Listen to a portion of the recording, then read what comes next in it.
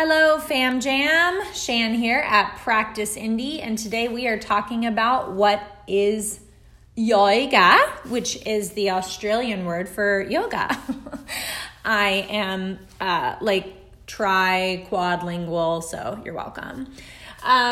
Just kidding. If you don't know me, I'm basically mostly kidding. But today, actually, this is really serious. So, it's kind of serious. So it's as serious as you want it to be. There we go. So welcome. This is like my favorite topic. I've already recorded this episode 400 times because I have so much to say. And I'm, to be honest, starting with some candor, afraid to say the wrong thing. But I think part of why I want to do this podcast and share this podcast is that perfection is an illusion. And so much of what we're going to talk about today is exactly that. So I will start with a disclaimer that I may say things that you may disagree with, especially if you're like a yoga nerd. You may be able to Google and find different facts. But where I want to start with yoga is she is an old boo-boo. Okay, she's been around for a minute. And we can speculate how many thousands of years that is, but it really is relative to who you ask, to the historian, to the perspective. So let's just call it that she is a couple thousand years old. She, he, sorry, didn't ask for the pronouns. She, he, they.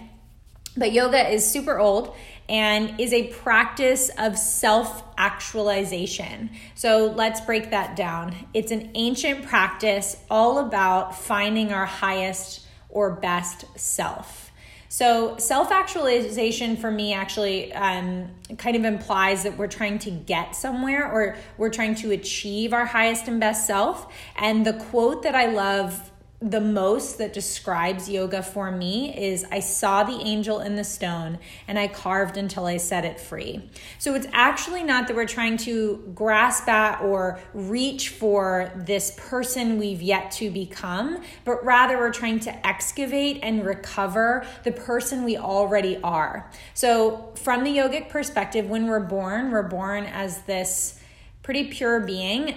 We can get into karma and all that later, but you're born as this perfect, pure being, essentially. And then as you live, life impresses upon you all kinds of things to keep you safe, to fit you within society, or to kick you out of society, or whatever. But as you age, as you progress in life, all these things are impressed upon you that, like the angel in the stone, you become more and more covered, more and more distant from that perfect self. So it's not a practice of reaching towards someone we are to become, but rather digging into the person we already are. There's somebody that we already know, we're already familiar with. We just have to return to that person. So this practice is old. We talked about that. And it also is the question that comes up a lot is it a religion? And my answer is no, it is not a religion, yet it has roots in religion. So if we're looking at it from the Vedic texts, the Upanishads, the Bhagavad Gita, some of these major texts that we will pull from to delineate kind of modern yoga practices and philosophy, almost all of them have an undercurrent of a God figure or a universe figure.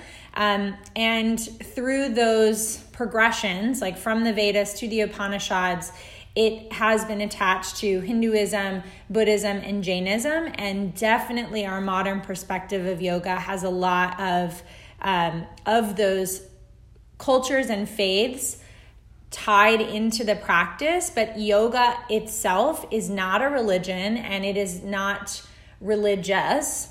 The word yoga actually comes from the word yuj, and yuj would have meant something Douglas Brooks, who's a fantastic teacher, calls it cutting deals. So yuj would be when people had just figured out like, oh, when this water thing comes from the sky and it wets the ground and I have these seed things there, this other alchemical thing happens. Like, rad, dude. That's what they said. That was like, that's actually a documented conversation. So rad, dude, this is neat. Something must be affecting that. And so they started to create their ideals of God figure or figures and say, okay, lady, man, person in the sky all around me, if I do this thing, if I do this ritual, I set this thing on fire, I offer these flowers up to you, will you give me some more rain? Will you help me produce more of those plant things? That'd be great, brah. And so they do the ritual, and that ritual would have been the yujing, or later it'll be called the yoking or the yoga, which is to cut deals with that deity to produce a result. And so it originally would have been a word used for how we assimilate ourselves to our environment, or how we get a desired end result out of our environment. So that progresses to more yoke structure, which a lot of people hear the word yoke, is also where yoga comes from, like yoking an ox to a cart, so bringing two things together. And eventually to the word yoga, which we often define as union. And so this gives a really great window into what it is we're actually practicing. And going back to that whole Michelangelo thing, we're trying to reunite with our environment, with our truest self. So that truest self is already existing. It's in us. It's all around us. But we need something to create the alchemy to bind them back together. So there's been a separation, and now we want to yoke those things back together. Or there's been another way we can look at it. There's been a veiling or a covering, which a lot of yoga talks about ignorance. And ignorance is not like a shame thing. Ignorance is like you truly don't know, or you've truly honestly forgotten. It's a forgetting and a veiled consciousness. And so we are working in this practice to unveil that ignorance, or to tie those things back together to become one.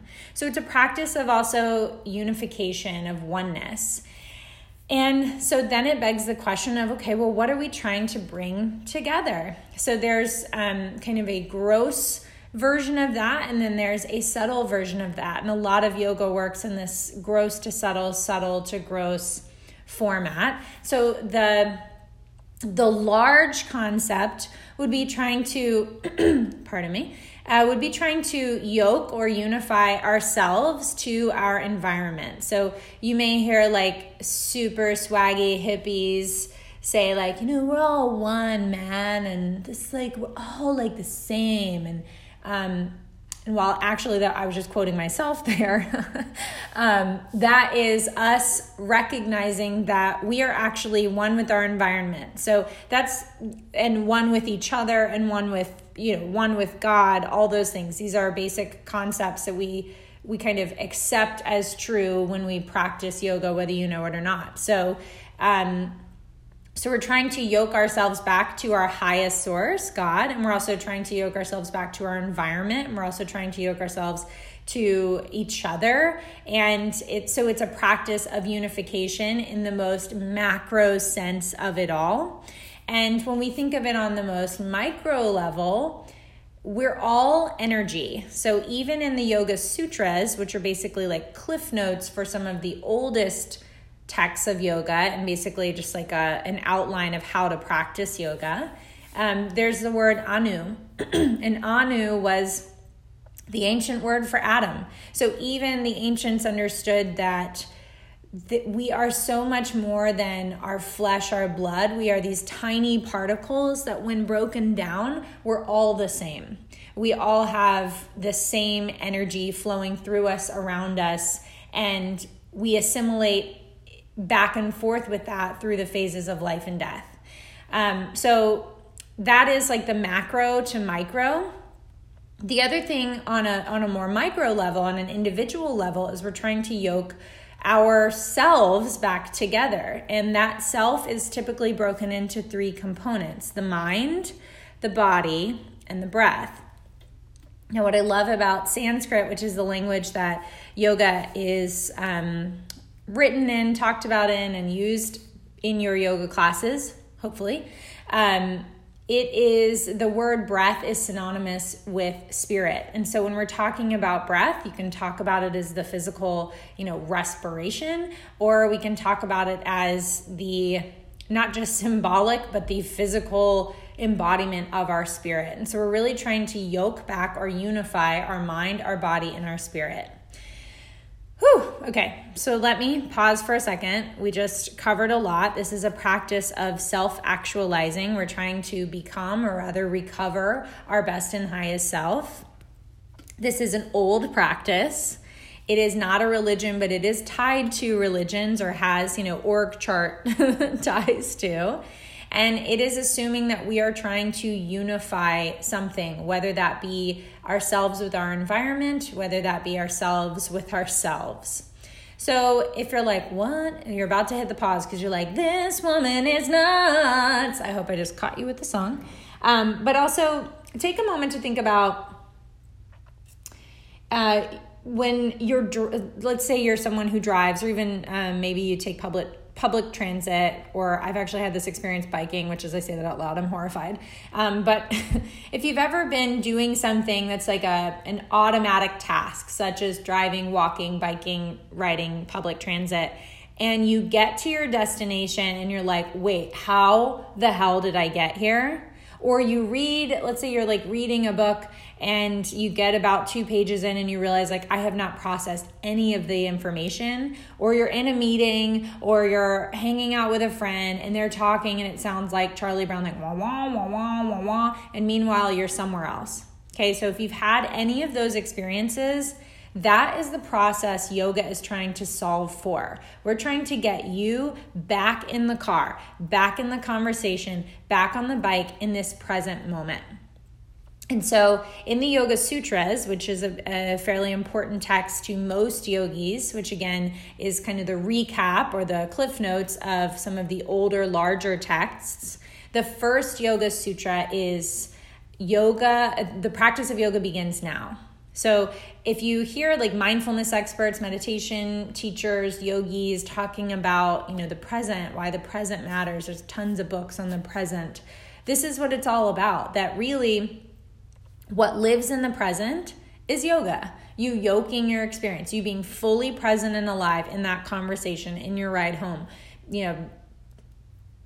I'm a really inappropriate person. I'm trying to censor myself, so I won't say what I was going to say. But anytime you feel yourself distracted or separate from the moment you're in, the yoga is just getting yourself present in that moment.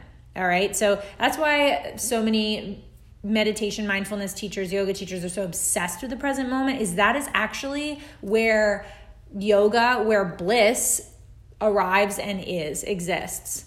So that's the first sutra, is the practice of yoga begins now. And that's really what we're trying to do in a formal yoga class or meditation classes. We're just trying to get you, honey boo boo, in the present moment. Now, what's so fascinating about the mind is you can be 20 different places in one breath. You can transport yourself to Egypt. You can transport yourself to cooking dinner. You can do all these things, and they're illusion. So one word for mind in yoga is Maya, and Maya means illusion. And so it's an illusion that we can be anywhere but where we are. And so we're just trying to get you in that present state of mind. Okay, so all of this goes back to, what are we doing here? What is yoga? We're trying to yoke or unify our experience, trying to get you present. So first thing, yoga, the practice of yoga begins now. Second, Yoga Chitta Vritti Nirodha, the second Yoga Sutra, is arguably defining the goal of yoga. Yoga calms the chatter of the mind. Okay, so we're present. I've recognized, I'm driving and I have no idea that I'm driving, and that's dangerous. So now I'm driving, my hands are on the wheel, I'm breathing kind of funny, I turned my seat heater on and it's really hot outside. That was dumb, and also what a weird privileged thing I just said. But anyway, okay, now I'm present, and now I'm going to recognize all the cuckoo cuckoo that's going through my head. Okay, so, a bird. I forgot that I left the stove on 40 hours ago. My butt's hot. Like, whatever, right? Now I'm present, and now I'm noticing all the chatter, okay? And then as I notice the chatter, I notice that somebody is noticing. And this isn't like, I always feel like somebody's watching me. It's not like that. Well, it is. It actually is like that. But it's not like someone is standing outside your shower. If you haven't heard that song or watched that music video, push pause, go do it, come back.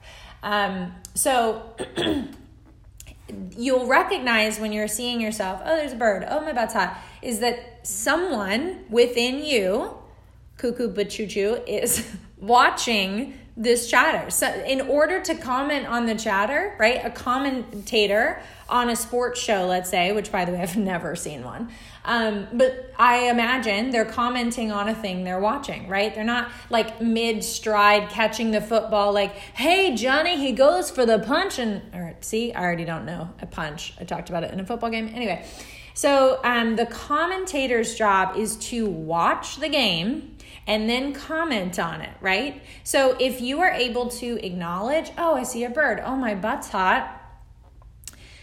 There's somebody commenting. There's something behind that is observing and watching. And so then the third sutra says, then the seer abides in his, her, they's true nature. So when you recognize yourself getting caught in the mind chatter, the bird, the butt, and you are aware of it, and you try to bring yourself back to stillness or back to exactly this present moment, then you reside in your true nature. And what is that true nature? Holy shizness, she's bringing it all the way back.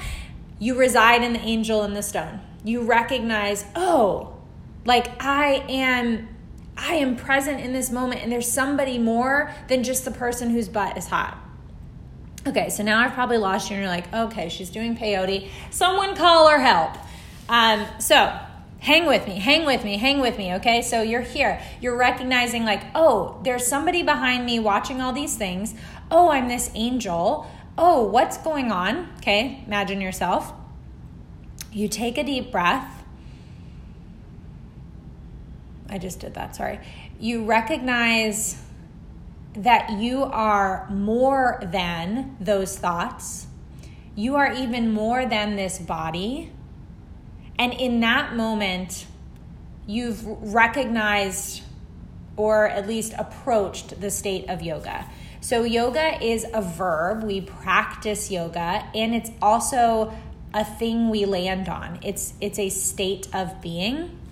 And when we recognize that we are beyond those thoughts, we are in this present moment, and there's something greater than just the body, just the thoughts, then we arrive at the state of yoga. And so that brings to mind this conversation between that which is never changing and that which is always changing. So if you think about it for a second, are you the same person, excuse me, that you were 3 years ago? I would really hope you say no. And then you think about, well, the person that was watching, right? So I always feel like somebody's watching me. Hint, it's you. If you think about that observer, ask yourself if you think that thing, that we'll call it soul, has been there the whole time. And if you agree that your soul has been there the whole time, but your body, your mind, your experiences have changed, those are two concepts, Purusha, the unchanging, and Prakriti, the constantly changing. So the funniest thing about being human is that we constantly forget two things. One, change is inevitable, and two, we're going to die. And sorry if I just made your whole drive or experience of listening to this get real macabre. But one, things are always changing. So the red line just was put in Indianapolis, and people are either thrilled, which I hope you're thrilled, or they're pissed, which I get it, but change is inevitable. Like 100 or so years ago, the center of our city was, I think, our mayor's house, and that's how Indianapolis downtown formed, how Indianapolis is downtown formed, right? That's completely different than what it is now. And so change is inevitable in the physical formation of the world, but soul, spirit, or Purusha, or universe, or God, however you want to frame that, is completely unchanging. It's the constant. So here's what jazzes me up about yoga is that people do get kind of caught up in, is it a religion? And the great thing about it is, no, it's not, and it can fit to anyone's faith. As long as you understand that I have this body, I'm here for a minute, a temporary, precious moment, and then there's something greater than me, and I'm trying to assimilate myself with that thing, then you can practice yoga. And it doesn't have to be God, it could be universe, it could be community, it could be energy, like whatever phrase, word, thing that you understand as constantly never changing, that is the thing ultimately we're trying to yoke with, okay? So think back to that example of you sitting in the car, becoming aware, recognizing that I'm not just the thought, that I'm present in this moment. And imagine you park your car somewhere and you're gazing at a sunset. And there's that moment of pure bliss where the sun is neither in the sky nor beyond the horizon. There's this blissful purple line.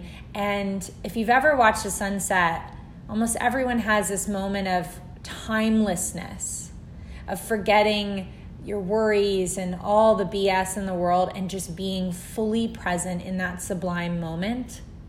And that truly is the highest form of yoga, or the state of yoga. Okay, so that's what we're doing. We're trying to get us there, to that moment of pure bliss of watching the sun setting and recognizing that we are not just our anxieties and our depressions and the difficulties and the joy and all the things that come into life, because even those things are temporary. What we are is this undulating, pulsating, never-changing vibration that's in the world. Okay, and how you want to define what that is, God, Jesus, Buddha, Allah, Martin Luther King, Betty White, like however you want to name that unchanging presence, that is great. Do that, and then know that this is a practice trying to get us back to that, because going back to the angel and the stone conversation, you are that. You are that. And I think what also is so liberating about this practice is once I remember I am that, Tatwamasi, or there are a billion different mantras we could say for the recognition of that. I remember that so is everybody else. And so when you see the hippies, trying to give everybody hugs, and you're like, hey, brah, invest in some natural deodorant. And you see this constant, like, good vibes only, love is love kind of wording around the yoga culture. That's where that comes from, is that on the most micro and macro level, we're trying to get back to the source, and the source is all of us. We are all of each other. And it helps me at least digest kind of the great world's problems and then recognize I've got to do something about them, because I owe it to the thing that pulses between all of us, between all things. Whoa! So that's what that is what yoga is, and I could have this conversation for hours and hours and hours, because there's so much more nuance. There are so many schools of yoga. This is just from my limited lens. There are different ways to explain it, but for me, this is the most like modern day concept of what it is. And so then we get into, well, then why do we do all the stretches and the breathing and the chanting and the things? These are all time-tested practices that help us get closer to the state of yoga, and in doing them, they are the practices of yoga. So again, it's both a verb, it's a thing that we do, and also a place that we land at, or a state of being. And so the first two, I'm going to talk about Patanjali's Yoga Sutras Ashtanga path of yoga, or 8-limbed path of yoga. And not everyone in the yoga world subscribes to this version, but every line of yoga has some kind of like practices and principles. So these are the ones I know the best. These are the ones that are most popular in westernized yoga, at least that I've seen. So the first two principles are called yamas and niyamas. The yamas are basically, the yamas and the niyamas are basically the 10 Commandments. They're, if you are from a Judeo-Christian background, they're just basically morality laws. So the yamas are things like don't steal, don't harm, don't take things that aren't yours. And then the niyamas are things like be clean, both pure of mind and pure of body. Be reverent to a higher power, and practice discipline. So those aren't all of them, but those are just some of them. So these general guidelines of just be a decent human, okay? Then we move into asana and pranayama. So asana is the thing that most people know, the physical postures of yoga. And then pranayama are the breath practices. So if we keep our body healthy and if we're able to control our breath, if you've ever birthed a baby, if you've ever been through a painful event, you know that breathing can change that game, right? So first we want to get the body physically fit or healthy, interchange with healthy, just taking care of your temple basically. And then the breath helps us to control the mind stuff. Really, it's a mechanism to control the mind stuff in good, bad, painful, not painful situations. So the first four are yamas, niyamas, asana, and pranayama. So really just prepping the consciousness or the morality and our bodies and our beings for the more progressive steps. So the last four steps or practices are pratyahara, withdrawing our senses. So if you're like me and you live in any kind of sound pollution, I live in downtown Indianapolis, we rarely get away from being at the mercy of our senses. We're always consuming media. We're always consuming sound. So pratyahara is this practice of withdrawing from the tantalizing, very addictive process of letting everything come through our senses. So really dialing our whole experience inward and trying not to be distracted by our sense organs, if you will. Then the last three are all about meditation. And essentially it goes from focus, so just focusing on one single point, to consistent focus. So I can look at a rose, but then be like, oh, a dog. I can look at a rose, be like, oh, it's a rose. Oh, a dog. So that's the first one, is just focus. The second is concentrating. I'm looking at a rose, I'm looking at a rose, I'm looking at a rose, I'm looking at a rose. And then the third is the full absorption. I am the rose, recognizing my anu or my atoms are the same as the rose, that we are from the same thing, that while our forms are changing, we are all the rose. I'm the rose, you're the rose, we smell great. So the path of yoga really leads up to those last three meditative practices, dharana, dhyana, and samadhi. And all of it creates the practice of yoga. There are other practices outside of that. Within that, this week we're practicing swadhyaya at the studio, which is a niyama. Swadhyaya is both the study and recitation of sacred texts.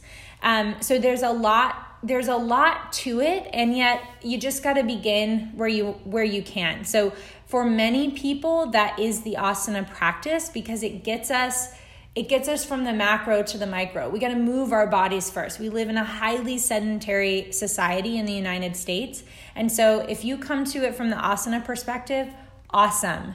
Often what happens is you start to work through the body and you realize wow, there are all these other places in my life where I have opportunity to live closer to my highest self. So that is just we could go on and on. We actually have a course here called Yoga University we put on once to twice a year that dives way deeper into the history, into more of these practices. But that's just a little baseline of what is yoga. And know that when you engage in the practice of yoga, you are engaging in the practice of giving yourself permission to return to yourself. And in doing that, it's like putting the oxygen mask on yourself before you do on somebody else on an airplane. You are finding these things or rediscovering these things back in yourself so that you can assimilate with the larger nature around you, so that you can help others to see that innate purity, that innate perfection within themselves.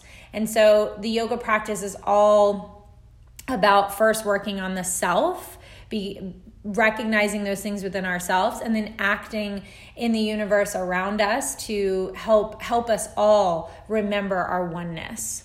So I hope this was helpful. Thank you so much for listening. This is obviously a topic I'm passionate about. If you want to know more, hit us up on our Instagram, our YouTube, check out our website. We're constantly posting blogs and content, or come to a class. We would love to have you. And if you listen to this and have never been to Practice Indie and would like to come to a class for free, info@practiceindie.com. Shoot us an email. We'd be happy to get you on the mat with us and help you rediscover your angel in the stone. So have an incredible day, and namaste.